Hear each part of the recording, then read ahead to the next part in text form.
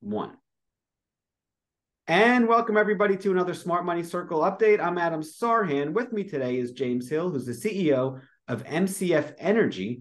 Jim, thank you so much for taking the time and coming on the show today. Yes, good morning. Thank you for taking the time to interview me. So, Jim, I always like to ask, can you tell us a little about your story and how you got to where you are today, please? Oh, absolutely. Well, as you can tell by my gray hair, I've been in the industry for a little while. Actually started with the U.S. Geological Survey back in 1971 and went through various major and minor oil companies during the career until I finally ended up forming my own company in 1986, which primarily was focused on consulting to companies, also acquiring assets, producing assets. At that particular point in time, the price of energy was very low, and it was real hard to stay alive. And of course, that was a good time to buy. Buy low, sell high. And we went through a number of tough years with some of the producing properties that we had, but we survived, and that actually ended up being vended into a company on the Canadian Venture Exchange in kind of a reverse merger. That was a way of raising capital and getting into the public space. That worked out very well. We got taken over in a hostile takeover, and I didn't realize at the point that banks have a deposit limit, not just a withdrawal limit, but a deposit limit. I had to go to the bank twice. So that was a terrible day. That was a terrible day. In any case, moving on though, how I became involved with the people that are currently sponsoring MCF Energy is that there was a company called Bankers Petroleum that had been put together, and at that time they had an asset in Albania, and Albania is a country that was incredibly locked up because of the government at the time, political situations, and very few people realized that one of the largest onshore oil fields in Europe was in Albania. Oh, wow. And we had the concession. It worked out, again, that worked out very, very well. We took the production from 600 barrels a day up to about 19,000 before it was finally purchased out by the Chinese. From that point on, we had actually made several discoveries. One of them was in Oklahoma, which we butterflied off onto what was called BNK Petroleum. And, our focus was to develop those assets that we found in Oklahoma. And at the same time, we started to explore in Europe because at that point, our focus was on shale gas. I mean, all companies at that time were playing shale gas. It was basically a zero risk proposition for investment groups. Well, shale gas, at one time, the planet was all stuck together. So, shale is shale. And, hey, Europe's got shale. Wahoo. So we went into Europe at that point. That was about 12 years ago. And we had very large concession holdings in Poland, Germany, and Spain. We couldn't really do much in Germany and Spain at that point because of the political environment and, data requirements. But we did get 6 wells drilled in Poland and actually found shale gas in Poland. But because of some political changes and some economic changes, we couldn't develop it. It took an additional $1 billion besides the 100 million I threw at it to develop a shale play. And because of the changes in the Polish governmental rules, we couldn't get a partner, so we had to drop that. At that point, I decided that the focus of the company should be a lot more in what we had, which of course was in Oklahoma. So I actually retired from BNK because I was not involved in international exploration with BNK anymore, and went into retirement. It wasn't real retirement like so many guys like me. You never really retire.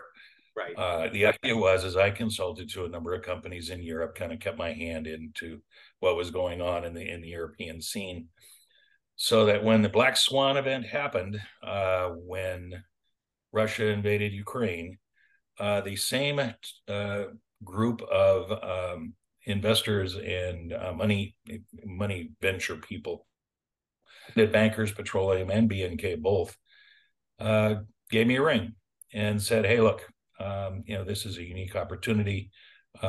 Europe is going to be starving for gas. There is going to be a real problem here that LNG will help solve, but it won't completely cure the problem. So at that point, I came out of retirement and started to draw on the experience and more importantly, the people that I knew within Europe. Having worked in Europe for so many years, I knew all the companies that were there. I knew the great people. I also knew the bad people. Right. And so, we put together a team of technical people that I thought was really, really unique and skilled. And also here in the United States, one of my major advisors was a geologist who actually went into machine learning and AI in the remote sensing space. Wow. She actually helped the software company develop the software package to review the remote sensing data and extract those things that we can't see with our eye. Mm-hmm. A lot of the stuff that we as geologists and geophysicists have done, we see it. You shoot the remote sensing data, you see where to drill. Well, there's a lot more information in the data set, right? And a machine learning pulls that out. Mm-hmm. And Deborah Zachary has had an 80% success rate drilling in areas that I never would have drilled with my eye. Wow. So, this is really a breakthrough technology. And don't get me wrong, more and more companies are utilizing it. But this is one of the risk mitigating factors that we apply in going after our targets. Mm-hmm. Because when we reviewed 20 different projects in Europe, we selected 2. And of those 2, we were looking specifically at a risk to reward type of scenario. I'm willing to accept more risk if the reward is there. Right. And of course, utilizing the technologies and the experience of our people, we can significantly reduce the risk over some of the other people. So this is basically how MCF came into being. It's about a year old now. We have 6 concessions in Europe at this point. We purchased a private German company called Genexco, not only for the prospects that they had, which were many, but also for the operating team, because in doing that, we had an operating entity in Europe that was known by the ministry, and more importantly, they spoke German. Right. And we're known by the ministry. So, we kind of leaped ahead very rapidly at that point. So yeah, it's been a good run. The other prospect is in Austria. That one is a risk to reward play. This thing is so big you can see it from space. Wow. The actual structure covers 100 square kilometers, and there was a well drilled not very far away that produced gas and condensate at what today would be very economic rates. So I'm very excited about that one as well. So yeah, that's kind of us in a nutshell at the moment. I love that. So that's a great story about how you got involved. Now with MC Energy specifically, can you give us a overview about some of your competitive advantages, what exactly you do, and speak to that a little bit, please? Well, the real competitive advantage we had is we were kind of first mover in the space. Okay. I mean, we were there, right after the invasion. I mean, the fact that I knew all the companies and I had consulted for a number of those companies, during the years previous to the invasion, I knew kind of sort of who was playing in the space. Mm-hmm. They were very willing to talk to us. They gave us, access to their portfolios and data. And, I brought together the management team who had been operating in Europe for over 30 years. Gotcha. Richie has drilled wells all over Europe and has been actively operating in all over, including Ukraine, which, by the way, has great possibilities. I'm pretty sure the invasion was related to the fact that there's a lot of energy resources in Ukraine. Oh, wow. That's a really good point. Yeah. So, yeah, that's a really powerful point. Okay, let's speak about, you mentioned risk and reward. I'm a very big believer in risk. And my next question actually is, how do you handle risk? And what are some mistakes you see people make with respect to risk management? Well, risk is something that is always present, especially in the exploration space. And in balancing risk to reward, of course, you can't just let the reward override the real risk of what you're looking at here. So you have to do a very detailed analysis on why do you think there's oil and gas here? For instance, on the Austrian asset, it's a huge structure. Okay, it could contain, huge volumes of gas and condensate. But on the other hand, how do I know there's gas there? Well, there was a well drilled nearby that produced gas. So that told me I had gas in the system. Right. It also told me I had a reservoir that could produce gas at economic rates. I had a seal, which is very important. If you don't have a cap on the bottle, you're not going to have anything in the bottle. Yeah. So everything that I needed to accumulate oil and gas, including the gas, was there. So the fact that this thing was so big and had a limited data set associated with it, because there were no wells drilled on it, that said, okay, the risk is huge. I've got everything I need. And not only that, but the dry hole cost on this thing is 3.8 million euros. Wait, sorry, you said the risk is huge, or you meant the reward is huge? No, the reward is huge. The reward is risk, huge. Okay. Yeah, but in balancing the risk. And the thing that was critical was that to test the play was less than 4 million euros for a potential half to 1 TCF of reserves. Wow. So, when you're looking at something that large, I'm willing to roll the dice on it.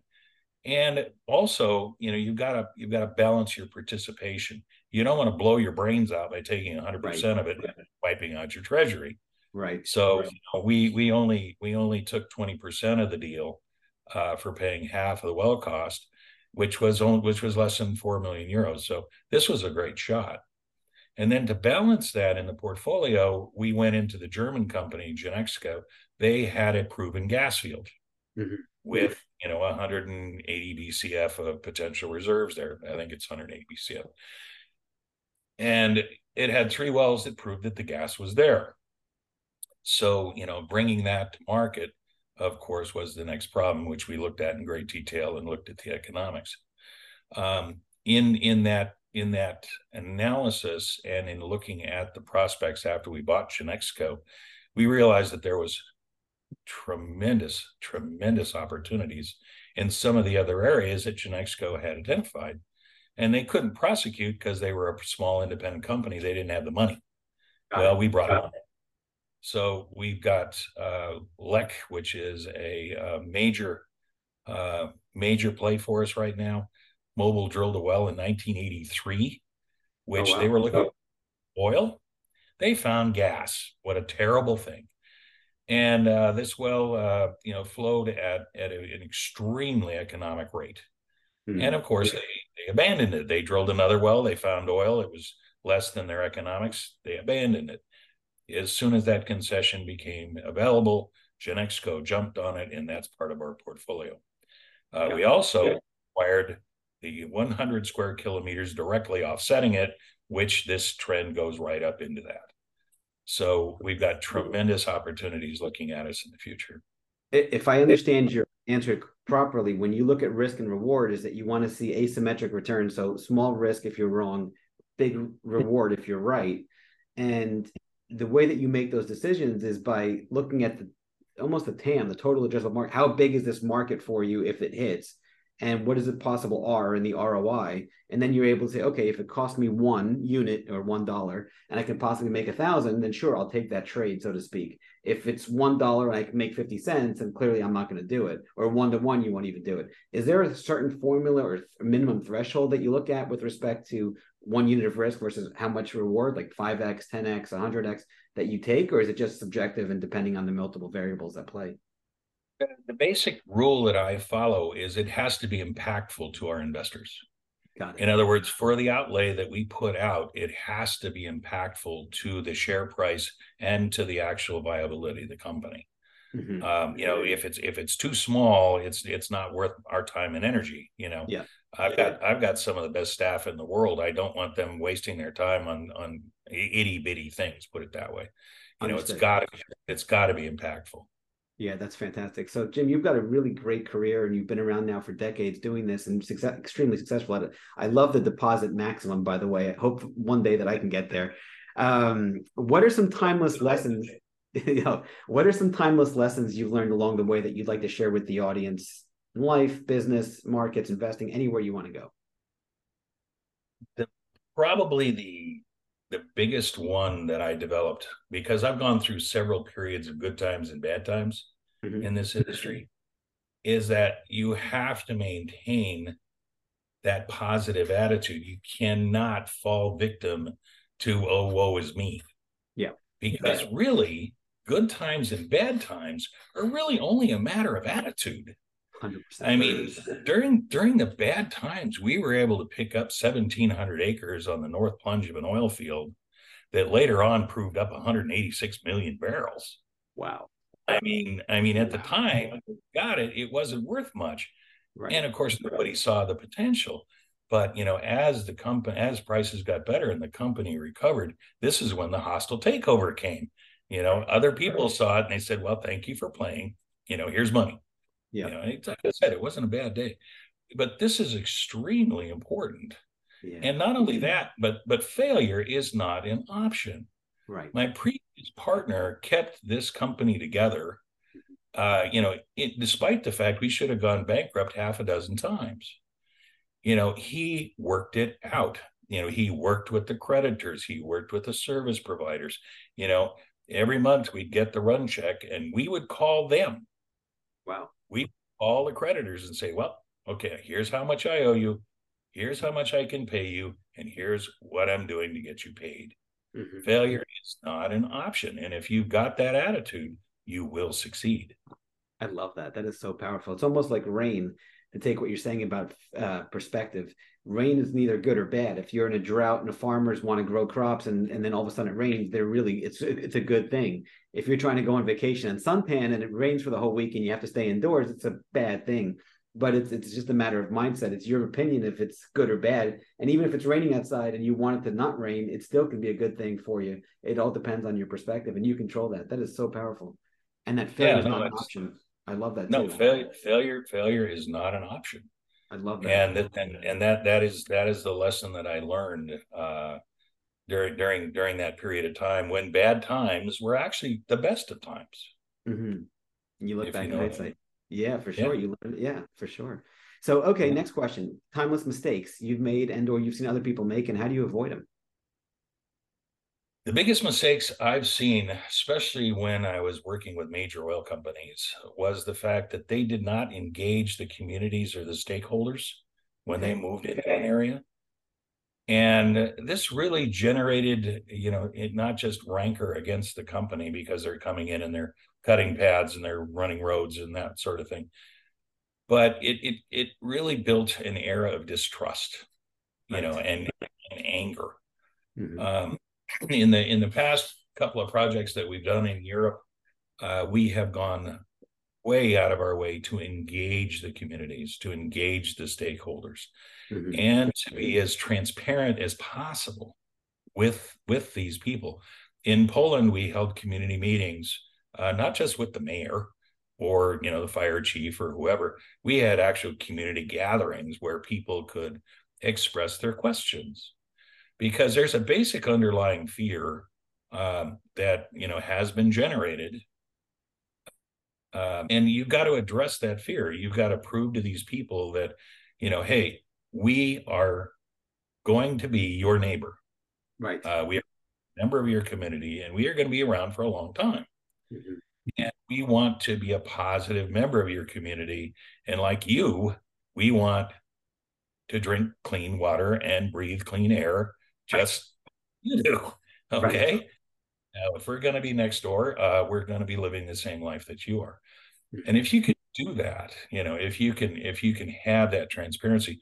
For instance, one of the things we did was go around and sample every water well that surrounded our drill site Oh, wow. before, Great. before we drilled. And we made that public information before we drilled. After we drilled and completed, we did exactly the same thing, same wells if we could get at them. and again, made that information public to say, hey, look, we are transparent. If you got a question, that here it is. We have preserved your environment. And if Yeah. you can and be a positive member of the community will be behind you. Yeah, that's so powerful. That is so powerful. So instead of hiding, so to speak, get in front of it. It's like what you did with the creditors. It's like, hey, here's our situation. Yeah, I love that. Absolutely. Love Get that. in front of you and you face your problems.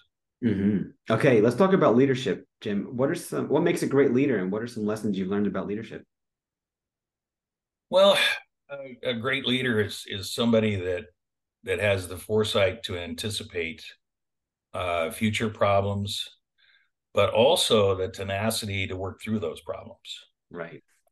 You've got to have somebody who's willing to step up and face the bull with only that little red cloth that you got in front of you, right?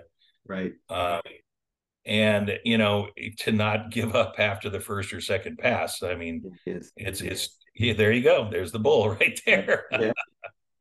you know, and that is a person that you can rely on to guide the ship. But more importantly, you've got to have a staff behind you, and I Right. do, that will say, hey, maybe we should do it this way. Hmm. My way may not be the right way, and I'm perfectly aware of that, and I'm very, very willing to listen to Right. people who've been there before. Right. But again, ultimately, as the leader, the decision relies, with you and in your hands, because, I'm not big on taking votes, but I sure do listen to everybody. Yeah, that's really powerful. Now let's talk about adversity and obstacles. How do you handle adversity, and what are some obstacles you've had to overcome? Well, the main obstacles are at least in Europe, have been the ministries and whatnot. Hmm. And 10 years ago, 12 years ago, it was extremely difficult to get anything done. It would take you years to get a permit Oh wow. to do anything. The company that we're partnered with in Austria just got a well drilled and completed in 6 months. Oh wow. The attitude of Europe finally has changed. The EU has declared natural gas green, Excellent. renewable, and a transition fuel to the transition to a carbon-free world, which it is. I mean, there is no way you can lay out enough solar panels or enough, wind farms to meet the energy demand and make sure that the grid, which is another real problem that people don't realize, is that you have to have the grid to carry that power, into the cities. And of Right. course, when the sun doesn't shine and the wind doesn't blow, you've got to have a backup power, and natural gas is perfect for that. Yeah. Plus the fact that natural gas is very much an industrial fuel and a base for petrochemicals. So Hmm. you're always going to have a need for that. So that's one of the things that you can't really control, but is turning more in our direction. And of course, the others is just public perception, and I think I already addressed that by saying we try and engage the communities. Excellent. Then let's talk about adversity, though. How do you handle it? Let's say something bad happens. I noticed you mentioned earlier the optimism. I love that. And having the tenacity to work through your problems, getting in front of your problems. These are all timeless lessons you've shared. What happens when things go wrong or quote unquote bad? In addition to changing your mindset, how do you handle that adversity? And what advice would you give to have other people that might be struggling or going through tough times? Well, again, the idea is to not let it overwhelm you, which in some cases it certainly tries. Yes. And staff. I mean, let's face it, a black swan event is something that occurs very rarely and it's totally unpredictable. But Right. the idea is that, in working through the problem, there are always solutions. Right. It's like when we didn't have enough money to pay the creditors. What do? You call the creditors, Exactly. work through the problem. You Right. find the solution. And, if you've got a good team and tenacity, you will work through that problem. Yeah, that's so powerful. Beautiful. Okay, Jim, final question for you. What is the best piece of advice you'd like to share with the audience or give your 30-year-old self? Well, again, never fall victim to negative thoughts. There's always a silver lining to the cloud. and you never let the clouds get in the way of the silver lining. When there's an event that happens, you say, okay, what's the positive of this? Because there's always a positive. Right. Somebody's always on the right side of the equation. Yeah. And number two, as an investor, you have to look very closely at the management team, Right. and not just the board of directors and whatnot, which, by the way, I've got an exceptional board of directors, but also the technical team behind them. Who are they? What's their experience level? What's their success level? And also, when you're investing in microcap companies, Mm-hmm. never invest more in your portfolio than you are prepared to lose. Right. This is Right. something I've always told people. Yes, this is going to be a great project, but you never want to put in more money than you're prepared to lose. Right. Yes, you could get a 100 return on this. And again, one good one pays for a lot of bad ones. But Right. on the other hand, you've got to be invested in enough projects to get that one or two good ones. Yeah. So 100%. the idea is, again, it's like what we do is you blend your risk. You blend your risk to the reward. Love it. Well, Jim, thank you so much for coming on the show. People can learn more by going to mcfenergy.com. Is that correct? That's correct. Yeah. We've got our Beautiful. corporate presentation there. And our investor relations team is there to answer any questions that anybody might have. We love it. Well, thank you, Jim. And hopefully we'll have you on again soon. This is fantastic. Thank you very much. I very much enjoyed it. Take care now.